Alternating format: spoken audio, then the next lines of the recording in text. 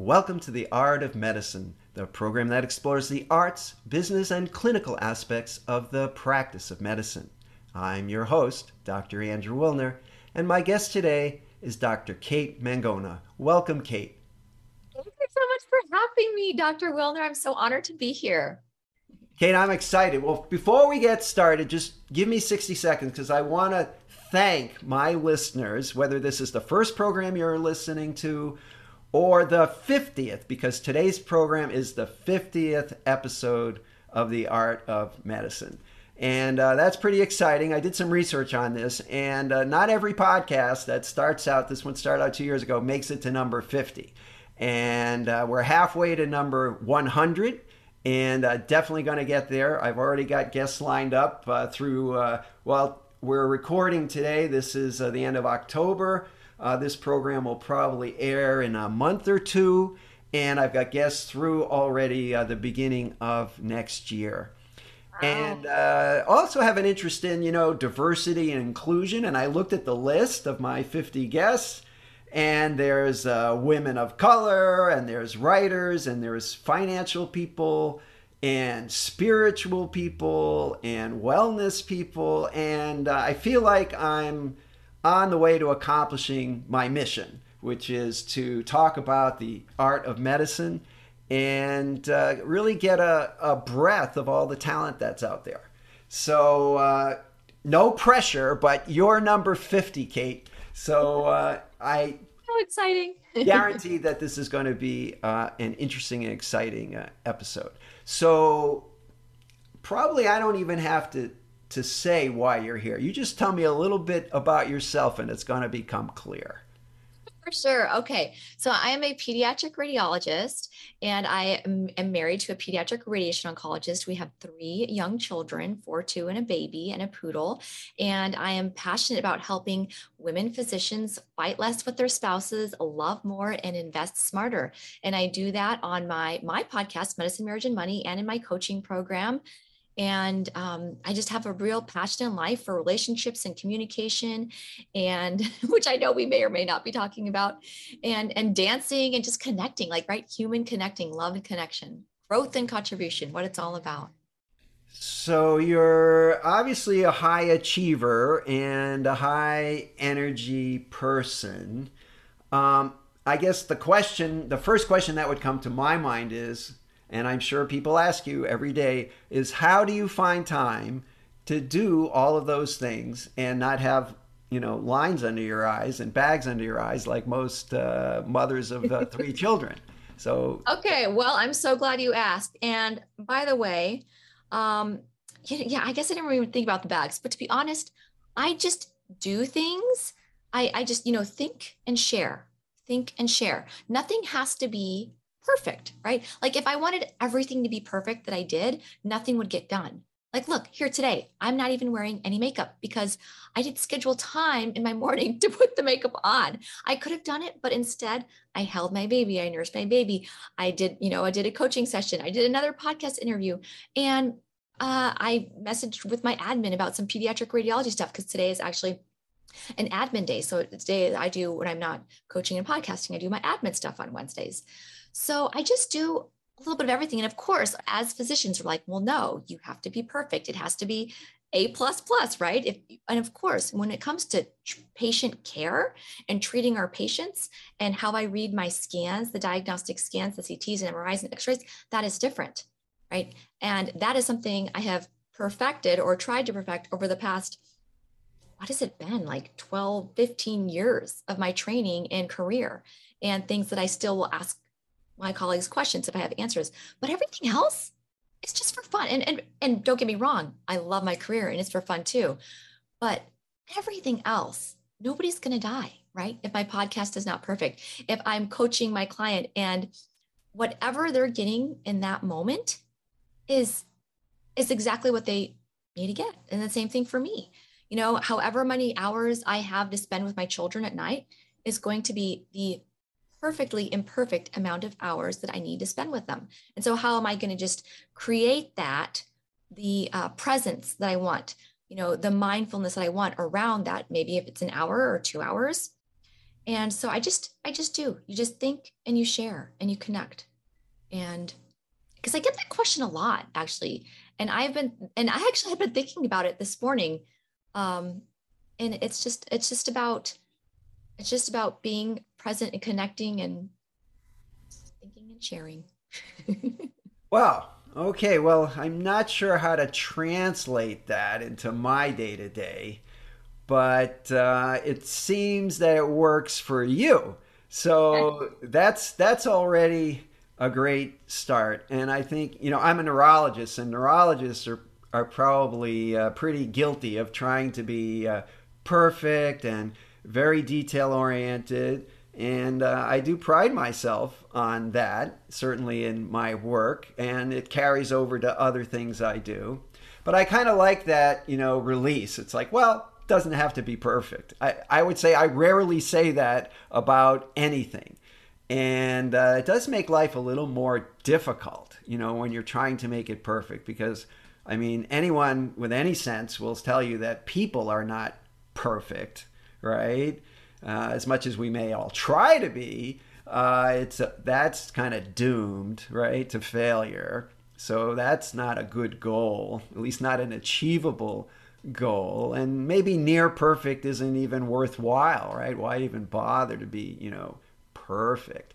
So that takes a lot of pressure off. When you're wanting to help people outside of medicine, who's waiting, like who's watching for you to be perfect, right? Like there's always going to be haters or there's always going to be trolls that will nitpick every single thing you do. If you're big enough, you're going to have those people in your life. And so that's when we say congratulations, you've made it. So, but you have to do things because they're fun and enjoyable and they're helping people. If you want to help people, the more things that the less perfect you are at things, I think the more people you can help because you're kinder to yourself, you have more self-compassion, you're more loving to yourself, and then it becomes easier to be more loving and self-compassionate for other people. Now, I know you're a certified life coach, right? Is that correct? Yes. Now, did you learn this philosophy when you went to coaching school, or were you just kind of born with it? Oh no, I was wanted to be a perfectionist. Okay, so I guess I've learned it over my life. I was a crazy perfectionist, I would say, in high school. And then I learned in medical school, it didn't always work that way. Like if I wanted to be depressed and sad in my dorm room all the time studying, okay, that's how I could be perfect, but it wasn't fun. So I think before coaching, yes, for sure, I started letting a little bit looser, but it never really focused on it so much until I did go to coaching school and realizing what it all meant, like what the story of my life has been, and then how to move forward from that, how to achieve more, right? How to be more successful, how I can be more successful and help more people, and what that looks like. So it certainly helped 100% realize what is perfectionism and how is it getting in my way and how I can break free from that. Okay, so give me a window into your week's calendar. How does it all balance out? Okay. Today's Monday. Wake up. I mean, are you one of these people that wakes up at 4 a.m., you run a marathon, then you come back and make breakfast with the family? I mean, how do you do all that? No, my power morning routine is to wake up and breastfeed my newborn. I mean, and I've been doing that for like 4 years, right? Because I have a 4 year old, a 2 year old, and a newborn. So it's pretty much been like that for the past 4.5 years. Um, and and I do always kind of take a second to regroup and ask myself what I'm grateful for today, and then what kind of things I'm going to accomplish today that are going to get me closer to my life goals. And that's different than to-do list, right? Like I have all these things to do. Those are already written down and penciled in on my calendar for the next month or 2 months. So I don't worry about that because if I forget it needs to be done, I can look at that. But if I'm not doing things that are helping me to accomplish my life goals, then why am I really doing them? So I ask myself that every morning as I'm present with the kids while they're getting ready, getting scooted out the door by their nanny. But I do go to clinical, to the hospital 3 days a week. Tuesdays, Thursdays, Wednesdays, I'm in the hospital. And Mondays, Wednesdays, I'm either doing admin stuff from home or coaching and podcasting. And I have found, or socializing with my friends now that all my friends are vaccinated and I can get back out there in outdoor settings. I have found that this is kind of just the perfect balance of what I need in my life right now. Not to say this is not going to change in a week or in a month when one of my kids no longer wants to sleep through the night. Like I still do wake up multiple times a night. So, and I am not running marathons. I used to be a crazy, serious about Pilates and yoga. And then before that at the gym all the time, but these things change, but I don't beat myself up about it, right? That I don't make it to the gym every day anymore.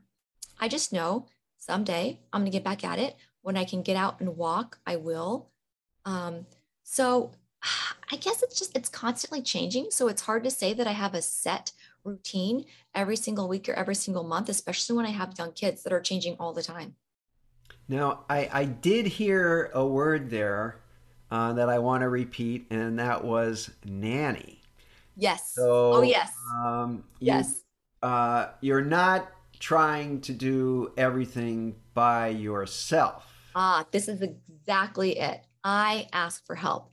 And I think once you have three kids, that becomes so easy. You're like, give me all the help. Like, you want to help me? Yeah, come over, come help. Like when I had my first baby, I could do it all myself, no matter if I didn't have time to spend with my husband or not. I quickly realized when I had the second child that I needed to start asking for more help. We even had an au pair an au pair for a year who lived in our home. But right now, our perfect situation is a nanny. She's worked with us for about a year and a half. She happens to have three sisters, two of whom babysit for me regularly on the weekends. So I welcome the help and I don't consider her interfering with my life or raising my children. Like I am still there, but she helps get all the stuff done, the stuff that's not enjoyable to me and enhances everybody's life, mine, my children, my relationship with my children, my relationship with my spouse. All right, I'm going to ask you a sensitive question just to kind of put all this in perspective. If I had your husband on the show Yes. and I asked him, do you think your wife has a balanced routine? You know, and has achieved, work-life balance as well as a human being can, which Yes. she seems to think so. Does he think so too? Oh, absolutely. I'm sure he wishes he could be me sometimes. What I mean by that is, since I'm a radiologist and I am able to leave my work list and somebody else will take over it, I am able to cut down my clinical. Like it was very easy for me. I mean, I did put in my notice like a year and a half ahead of time that I wanted to go from 1.0 FTE to zero point 0.7 FTE, but that was just a very easy switch. Mentally, it was very difficult for me. Hmm. Like I had to overcome a lot of hurdles of what that meant to become a part-time physician, which is not something I ever thought I would be, right? Who goes to medical school wanting to be a part-time physician? Like I am still a physician though, and I still give my patients and my scans 100%, and my residents, my fellows to educate. But so that was a mental hurdle, but it was a very easy switch for me. For my husband, that would be way more difficult um, for various reasons. But he has a clinical practice where he's following patients. Yes. And well, I've been in that situation myself because I'm a writer. And when you're a writer, even without a family, work life balance is impossible because, I'm a full time physician, but writing is also a full time job. So it's immediately an impossible situation and a dilemma. But I tried to sort of take a half day off from my clinical practice years ago. It never worked out. I had the quote the afternoon off so I could at least catch up so that when the weekend came and I would write, I'd a whole weekend gone by. But I'd always end up stuck in the office, something always last minute things. So I'd leave at 2, for my afternoon off. Of course, I'd only get paid until like, noon. And by the time I got home, and settled down, it was 3 o'clock. So I had 2 hours to myself on my half day, off. So that doesn't work in clinical practice. Unless Well, we could talk about locums for a minute. You know, locums is a way to throw yourself in there full time and then take a break. And I did that for many years, and that actually worked for me. But I appreciate your husband's situation because you take Thursday afternoon off. I mean, doctors used to take, you know, golf days off. Those days are gone.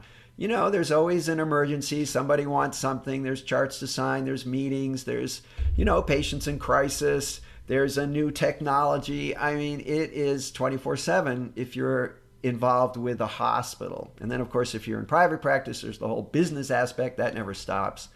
Exactly. So, you know, there's something to be said for radiology. Oh, exactly. Because he's in private practice and I am academic, I am working for somebody else. So hugely different.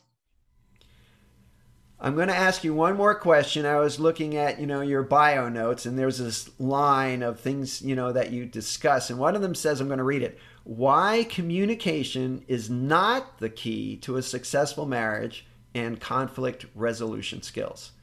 So enlighten me, because I always hear, oh yeah, communicate, you know, blah, blah, blah. But you're saying that's not the answer. So Yeah. sure. And while communication skills are important, why they are not the key to a successful relationship is because we often think that we'll just have to talk. We just have to talk, right? To be heard or to seen. And as long as we're voicing our opinions and our wants and our expectations, then all of a sudden the relationship will be successful. And I beg to differ, because the key to a successful relationship lies within yourself, right? If you want to have a successful marriage, then you need to work on yourself first, right? Showing up as the wife or the mother or the friend. I mean, the wife here is what I'm talking about, that I want to be.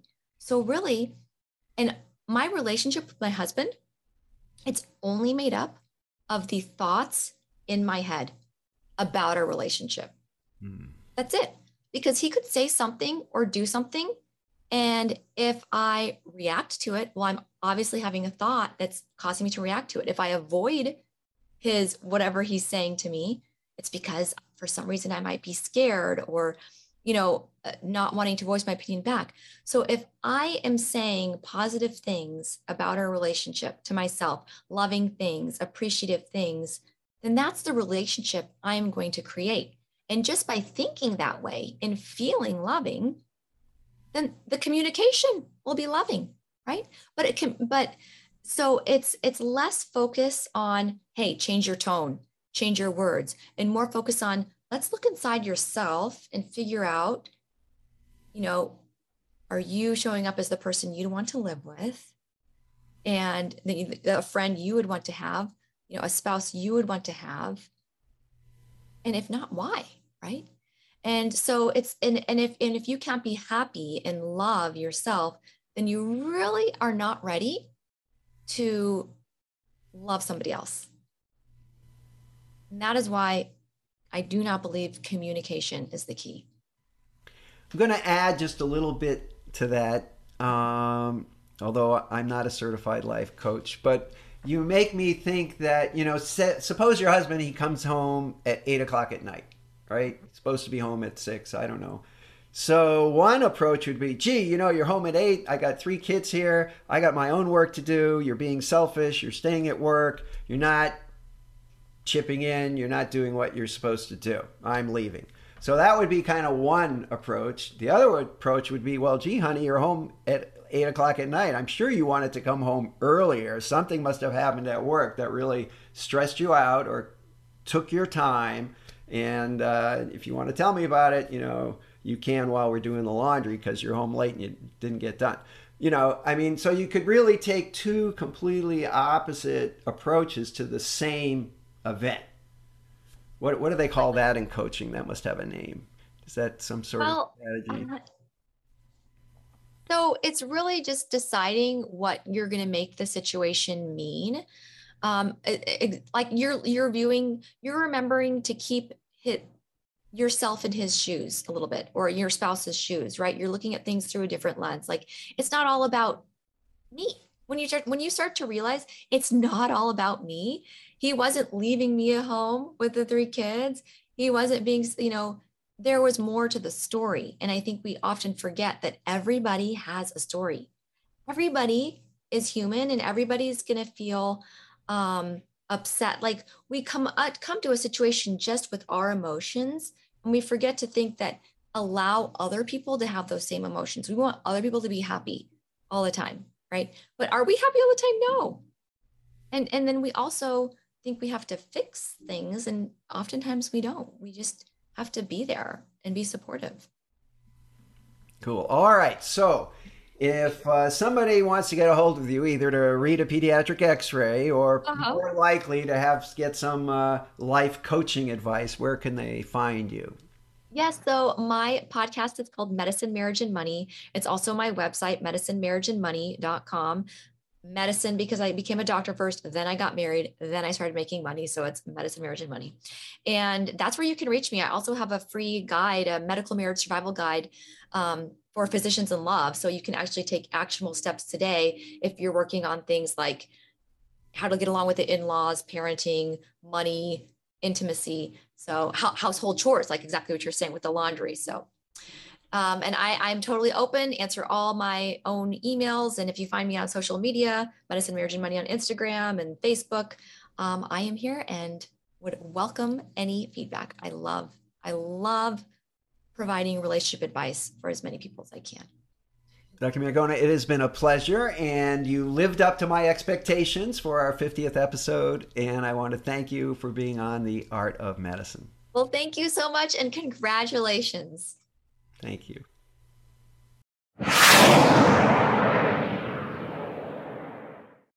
This program is hosted, edited, and produced by Andrew Wilner, MD, FACP, FAAN. Guests receive no financial compensation for their appearance on The Art of Medicine. Andrew Wilner, MD, is Associate Professor of Neurology at the University of Tennessee Health Science Center, Memphis, Tennessee. Views, thoughts, and opinions expressed on this program belong solely to Dr. Wilner and his guests and not necessarily to their employers, organizations, or other group or individual.